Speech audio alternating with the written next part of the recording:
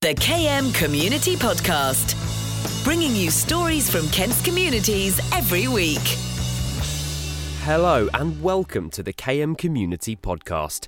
I'm your host Oliver Kemp and I'll be bringing you the stories that matter at the heart of communities across the county. If you have a story you think needs to be told, just use the hashtag KMCommunity on social media, or you can email me on okemp@thekmgroup.co.uk. This week, speculation surrounding the future of a Kent airport might finally be resolved. Manston Airport in Thanet used to be a hub for cargo and passenger flights until the business lost cash and was forced to close. Over the past few years, plans went from reopening the airport to developing the houses on the site to being a lorry park for Operation Brock and finally to reopening the airport again. Talk about a long story. Now the company who owns the land, RiverOak Strategic Partnerships, are only months away from hearing the decision from central government as to whether Manston Airport can finally open once again. So, what benefits do the company believe the airport could bring to the area? To discuss this, I sat down with Tony Freudmann, Director at RSP and mastermind behind the rebirth of Manston. The KM Community Podcast. Thanks for being on the KM Community Podcast, Tony. I think it's fair to say that Manston Airport has been a bit of a saga for the people of East Kent. There's been a lot of speculation on what might happen to the site. I do a politics podcast with our political editor, and the word that we've often used is saga. That's what comes up. Can you shed a bit of light on the mission of RSP and kind of what you want to do with this area? I think saga is probably a good way of describing it. Yes, in terms of timing, just to remind your listeners, the airport closed in May 2014, which is almost 6 years ago now, and since then RiverOak have been battling to get control of it, to get the ownership of it, to get the planning, and to get the right to reopen it. And we are now on the point, we think, of being able to do that, because as I'm sure you know, we're just now awaiting a decision from the Minister on the subject of the DCO, and which will give us permission to do what we want to do.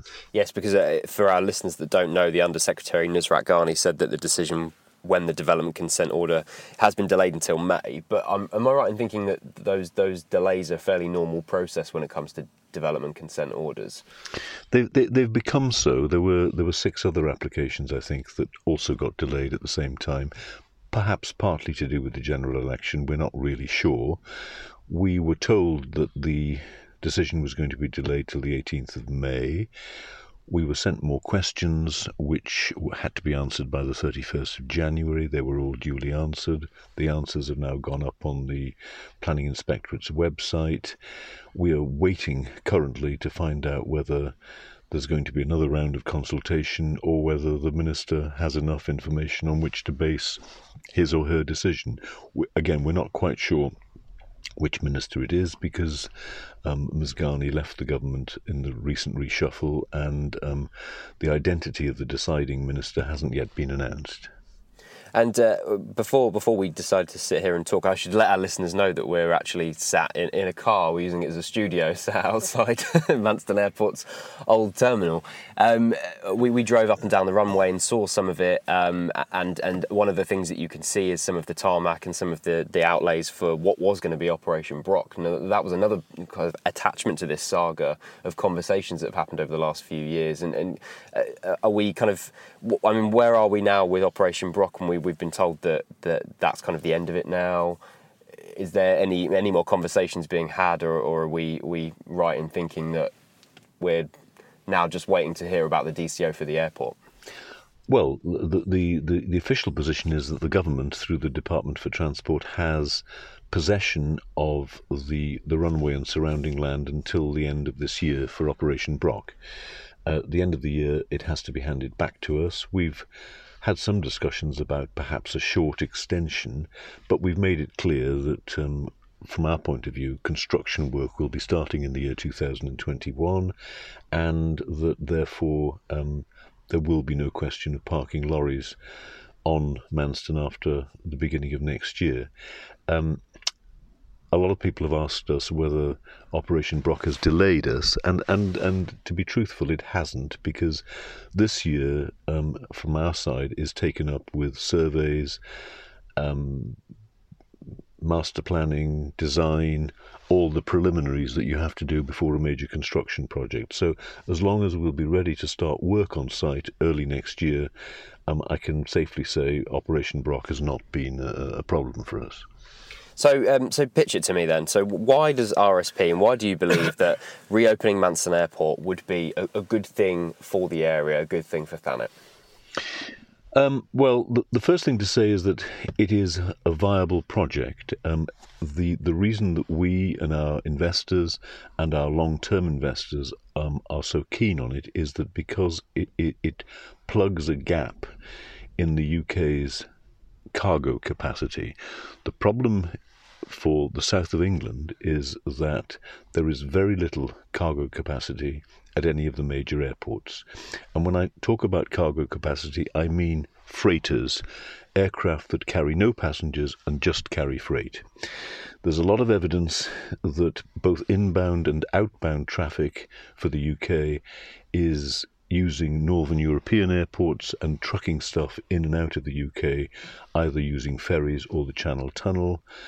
And there's also evidence that that produces inefficiencies and delays and extra cost for customers and for businesses. So what we say is, here is a runway which is in existence. It's a 2,800 metre runway. It can take big freighters, and for a relatively low number of movements, it can produce tonnages or handle tonnages of anything up to 500,000, even 700,000, which can make a huge impact for the UK, on the UK economy. But turning to the local economy can also make a huge impact, because airports are very labour intensive. Airports require a whole range of skills, and we are forecasting that for Manston we will be hiring 2,000, 3,000, 4,000 people. That will make a real difference to prospects locally and have a big impact on the economy, to the extent that a key part of our plan is to create a training and education facility on or close to the airport, because if we don't produce the skills necessary to provide the resources, the personnel to staff the airport, we will have a problem. So there is a sound commercial reason for this. We believe that this airport, through training, recruitment and employment, can transform the economic prospects of the area. But underpinning it all is a very, very rigorous analysis of the demand. If there were no demand for freight and for cargo, this wouldn't work. We say that there is a demand, and the final point on this is to say that we will be investing in significant amounts of infrastructure which none of the airport's previous owners ever did, and it's the investment in the infrastructure which will enable us to achieve the levels of traffic and business that we expect, and of course it's the level of traffic that we expect which will enable our long-term investors to get a return on their long-term investment. Because we drove up and down and had a look at the site earlier this morning, and one of the things you showed me was that there was a significant lack of hangar bays and spaces. So part of that infrastructure is presumably to be so there is a bigger capacity, so you're able to have more cargo planes in at any one time, and you're able to turn those round quicker. Yes, exactly. And I think, it's a shame actually that more people haven't seen the airfield for themselves, because, it's got this huge runway and almost nothing else. So you've got bits and pieces of concrete all over the place. Most of them are not regulatorily compliant anymore because they're the wrong gradients. They're not connected to parking stands that aircraft can use, and so it just doesn't work. It's like having a nice hotel where you've got 50 bedrooms but only 3 bedrooms can be used. It just doesn't work. So all that's got to be done, and that's really expensive. This is in the public domain. Current estimates are that we're talking of probably an initial investment of around 300 million, which will involve a huge amount of construction work, which again will involve more jobs. And the brief that we have been giving to the big construction companies that have been bidding for this work is that they must hire as much local labour as possible. They're committed to that, and it'll be our job to make sure that happens. Mm. And we talking about cargo flights and big freight aeroplanes, but also, and I think this is something that a lot of people will be interested in hearing about, is the passenger side of things, passenger flights, because that was something that Manston Airport historically did offer before it first closed down. It's not generally known, really, that there was a point in time when Manston was carrying as many passengers as Gatwick, if you go back far enough in the early days of holiday package travel and so on, and we're keen to pick up on that, but it has to work, and in simple terms, it means that you have to have business going through your passenger terminal all day, from 6 in the morning until 11 in the evening. We believe we can achieve that by having a low-cost carrier like Ryanair, possibly EasyJet, into the terminal. We've had some preliminary discussions. Their problem, as is generally known, is that they are limited in the available slots they have out of Stansted, Luton and Gatwick. They have to get their aircraft into the air before 7 o'clock in the morning. That's why they're both using Southend Airport now, and why we believe that they will come here. So the idea is that we will have 2 or 3 or maybe 4 low-cost carrier aircraft based here that will fly in and out of here from 6 o'clock in the morning, the last one returning by 11 o'clock in the evening, and that we will reinstate the KLM double daily service, as it's called, which provides a link to Schiphol, to Amsterdam Airport, and perhaps some charter flights as well, like in the old days. And if you take all that together, it equates to about 1 million or 1.5 million passengers, which is a nice business for us.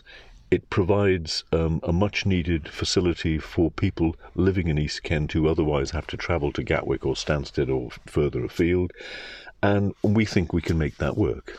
Mm. And was there even talk of further international flights, more long-haul potentials as well? Yes, it's no secret that the Chinese market is bringing more and more inbound tourists into the UK, and finding suitable airports in the southeast of England with runways long enough to accommodate the kind of wide-bodied planes they use is proving difficult for them. So there will be a decision for us when it comes to designing the passenger terminal as to whether we take that kind of business, if there's enough of it. There's also a secondary point which has to do with cruise passengers out of Dover. Many of your listeners will have seen the Virgin ship that was at Dover last week, the new one that's just being launched. Dover are very keen for passengers for cruise liners operating out of Dover to be able to fly into Manston, because currently to join the ship at Dover is difficult. You would have to fly either into Gatwick or into Heathrow, and the journey's not easy. And that's another conversation. So if those two elements come together, and those would be wide-bodied aircraft, then we would probably need a larger passenger terminal to deal with the numbers. That's still to be decided, but it's an exciting potential. I think it's a bit interesting to think about what this whole site could have theoretically been a year ago. So obviously we reported it ourselves that there was RiverOak purchased the land back for 16.5 million from Stonehill Park, which was another development which was going to be a mixed development scheme, and we were talking about houses, the potential for a big train station. I know when we were walking along the runway, we were nearly getting blown away in the wind, and you said that this is one of the reasons perhaps that development wouldn't have worked. I mean, what were your thoughts on the original suggestion that that's what this site would become? We felt it was just not viable for housing ever. Our investors are people who have invested in housing in the past. They understand housing, and I have a colleague on our board who also understands housing, and their collective view is this will never work. It's partly to do with the the level of prices in this part of East Kent. It's partly to do with the fact that it seemed to us always that there were plenty of other sites suitable for development for housing, and partly, as you say, airports by their definition are wind-blown, bleak places, which is why they were selected as airports in the first place. And when you stand on our runway, as you've done today, even on a summer's day, there's always a breeze, and suitability for housing we question.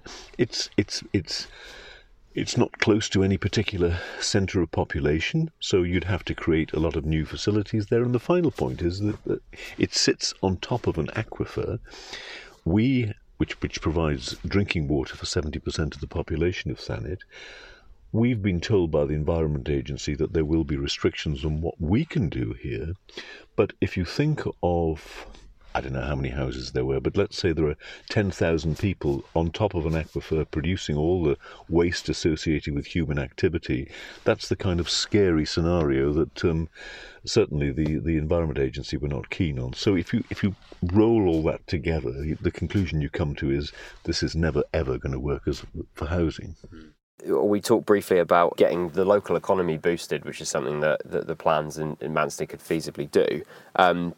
As part of the development consent order process, you've had to go out to the community and speak to them a lot about this entire project. What's been some of the feedback, good and bad, that you've had from the idea of Manston reopening as an airport again? Well, there's a lot of sentimental support for Manston, which I find still quite touching. People come up and talk to me and say, my dad worked there, my mum worked there, my aunt worked there, my uncle worked there. Generations of people have worked at Manston.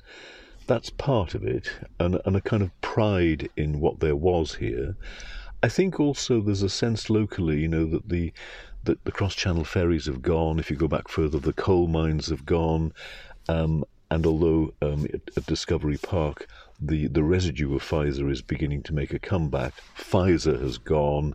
And somehow, the departure of the airport, it's yet another loss for the area. So you get that on the plus side, and you do get a lot of people saying, we like the idea of jobs, we like the idea of economic regeneration. Now, on the other side, there are people, mainly in central Ramsgate, who believe, we say wrongly, that there's going to be so much noise from this airport that their lives are going to be ruined, and that tourism into central Ramsgate will be seriously damaged. We think the opposite. We hope that there'll be no more than 2 movements an hour over Ramsgate, but even if it's a bit more, it still won't be more than 4 or 5 an hour. These are relatively quiet aircraft, and the upside, and we were talking a while ago about Ryanair and passenger traffic. If there are, let's say, roughly 1 million low-cost carrier passengers, current statistics show that of those, probably 20 to 25% will be inbound, so that represents perhaps 250,000-ish visitors to the area. Not all of them will stay here. Some of them will go to Canterbury, some of them will go to London, but some will come and stay in Margate and in Ramsgate and in Broadstairs and in the area generally. And we think that bringing international tourism to the area will be a benefit, So, and then if you add to that the jobs, and everyone knows that this area doesn't do very well when it comes to that. All the indicators show that unemployment levels are higher than anywhere else, wage levels are lower, and so on and so on. Airports typically pay higher wages than the average, and why is that? Because the last thing you want as an airport owner is to have a turnover in staff. You want people to stay with you because they have to pass security and so on. So you want a loyal staff that stays with you for a long time, people who get rewarded, who get trained, who can move up the ladder of success. And all of these things are plus factors. And then the final thing is you give school leavers here an opportunity to think about a career locally rather than having to leave the area and go elsewhere. When you talk about 4 or 5 an hour, was that when you're talking about going for sort of 4 or 5 an hour planes over Ramsgate? Are you talking is that 24 hours a day, or is that would those hours vary? The basic operating hours will be from 6 in the morning till 11 at night, and even between 6 and 7, these are departures for passenger planes. Passenger planes are quieter than cargo planes, and the reason we need departures between 6 and 7 in the morning is because people like Ryanair lose an hour as soon as they cross into Europe, so they need that time. As far as the nighttime flights are concerned, there will be a 2300 hours 11 p.m. curfew, and the only exception to that will be late arrivals. So if you have a Ryanair plane that's held up at Tenerife, let's say, because there's a problem there, and it's full of people coming home, you've got to be able to say, yes, of course you can land late. It's an exception, and we will permit that. But generally speaking, there will be no departures at night, and there won't be any scheduled flights at night. No. It seems to me it doesn't matter how often we say that, there are people out there who choose not to listen and not to believe it. And the reality is, you have no secrets at an airport. If there's a restriction on nighttime departures, and we start allowing aircraft to take off in the middle of the night, I think there'll be people in Ramsgate who will notice that and will report us to the authorities. You know, it's not as if you can get away with it. Yeah, I'm sure that secret won't last too long. Exactly. Another thing that I noticed, and you mentioned when we were driving around the site, was the potential for executive travel to come back into the area. Can you explain that a little bit to us? Yes. I preface this by saying we understand that there are in certain quarters sensitivities about this and about the green credentials of executive jet flying, but there is a demand for executive jet travel, mainly focused on the London area, and there is a case for creating a facility at Manston for these jets to fly in, and I should say they're very quiet, of course, the jets, to fly in here, and then for their owners or occupants to be helicoptered up to London. We haven't made a final decision on that. We've been approached. There are opportunities for this area, and if there is an opportunity, we'll consult and we'll make a decision. But that could happen. I should also say that will be combined with the reinstatement of the flying school, which was part of Manston's heritage and which we are keen to reinstate. It'll take a while to get that done, but we would like it to come back.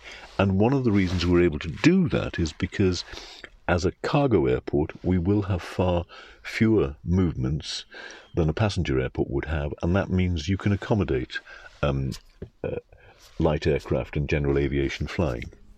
And one of the things, and I feel like it's something that you touched on just there in your answer, is it's the carbon emission side of things. Because people will say, and people have said to me, that airports do pollute, are adding to the pollution of the atmosphere. It's something that we're trying to think about all the time. What is RSP doing to ensure that is thought about as much as building an airport and injecting the local economy?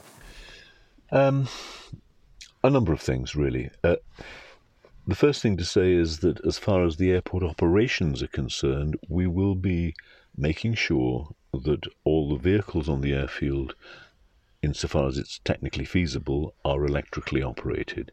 We will make the maximum use of solar energy so that buildings will have solar panels on them, and we will take in electricity from solar farms nearby. That's an important first step for us. For the larger vehicles, we will be looking, we discussed this with Kent County Council 2 days ago, at vehicles that use sources of power other than diesel, because there will be some vehicle movements connected with aviation fuel, Bowsers and so on, which are too large at the moment for electrical operation. But beyond that, it's a case of, first of all, doing what we can to mitigate the impact, and as you know, we've made a modest start by contributing to some tree planting elsewhere in Thanet. We're very keen to continue doing that, We are currently looking to see what we can do on the northern grass, which is part of the airfield. And there's a remoter part of the northern grass which we think would be suited to the creation of some new woodland facility. If that can work, then we'd be delighted to support it. And looking generally at what we can do around the airfield in terms of tree planting. Now, there's a limit to what you can do. You can't have a tree-lined runway, unfortunately. But we will do what we can. And I think the important point for people to realise is that long-term investors in airports, infrastructure investors, are just as keen as environmentalists to make sure that those airports are as carbon neutral as is possible and as quickly as possible. And, we share those aspirations. Okay, there are some people who would probably rather not have an airport at all and would rather have it that all airports are closed and that there are no more airports. I think our answer to that is that our airport and the traffic in our airport is primarily about trade. The stat is that 49% of the UK's trade by value is carried by air. The UK is a trading country. Post-Brexit, we have to trade. And the contribution that air cargo will make from this airport will be of major significance. We will do everything we can to mitigate it, but to try and stop it, we think would be a retrograde step. It sounds like a very difficult situation that people like yourselves are in who have got these large-scale infrastructure projects, because there is such a push to be carbon neutral and there is a push to mitigate and try and stop the increased pollution of the atmosphere, but at the same time you want to be able to increase trade. So it sort of feels like a little bit of a trade-off in some ways, where there is going to be a slightly increased pollution, but the other side of it is that there's going to be hopefully a boost to the economy, and you are hopefully doing things in the community that also offset some of that. Yeah, I think that's a fair point. I think, in fairness to manufacturers and airlines, they're doing everything they can to reduce the impact of aircraft.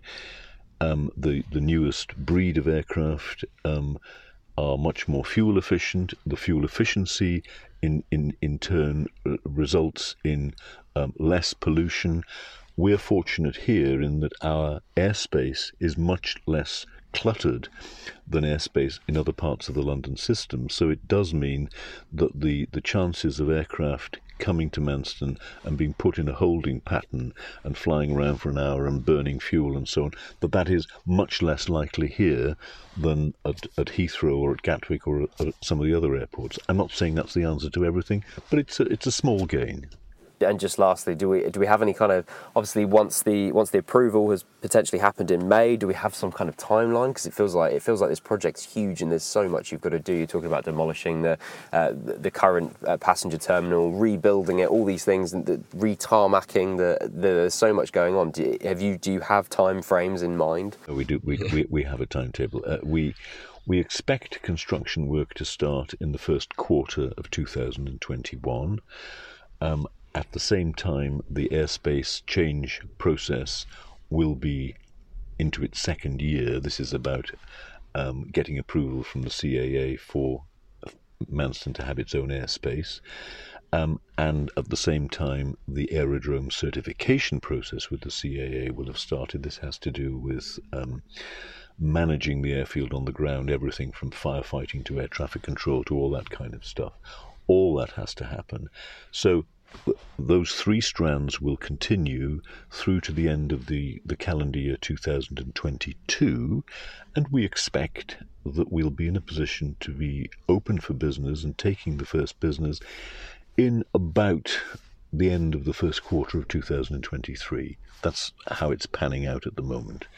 By which time our investors will have spent probably the princely sum of £350 million on this project. And by the time we open, we think there will be already about 1,000 people working on the airport with prospects of growth. So that's the timetable. Now, I know things can slip, and I know, as you said at the beginning, this is a saga, and maybe we're entering the last phase of it. But once the DCO has been granted, we have control over the timetable. The timetable is in our hands. The DCO gives us permission to do what we want to do, and we will be able to get ahead and do it. And you're confident that that's going to go through? Yes, I am, because we own the site. So we're no longer asking the Secretary of State to take someone else's land from them and give it to us. And we believe that everything we've asked for is in line with national planning policy guidelines. It is an airport. It's been an airport in the old local plan. It's been an airport for a century. So we see no reason at all why we should be turned down. Tony, thank you very much. The KM Community Podcast, bringing you stories from Kent's communities every week.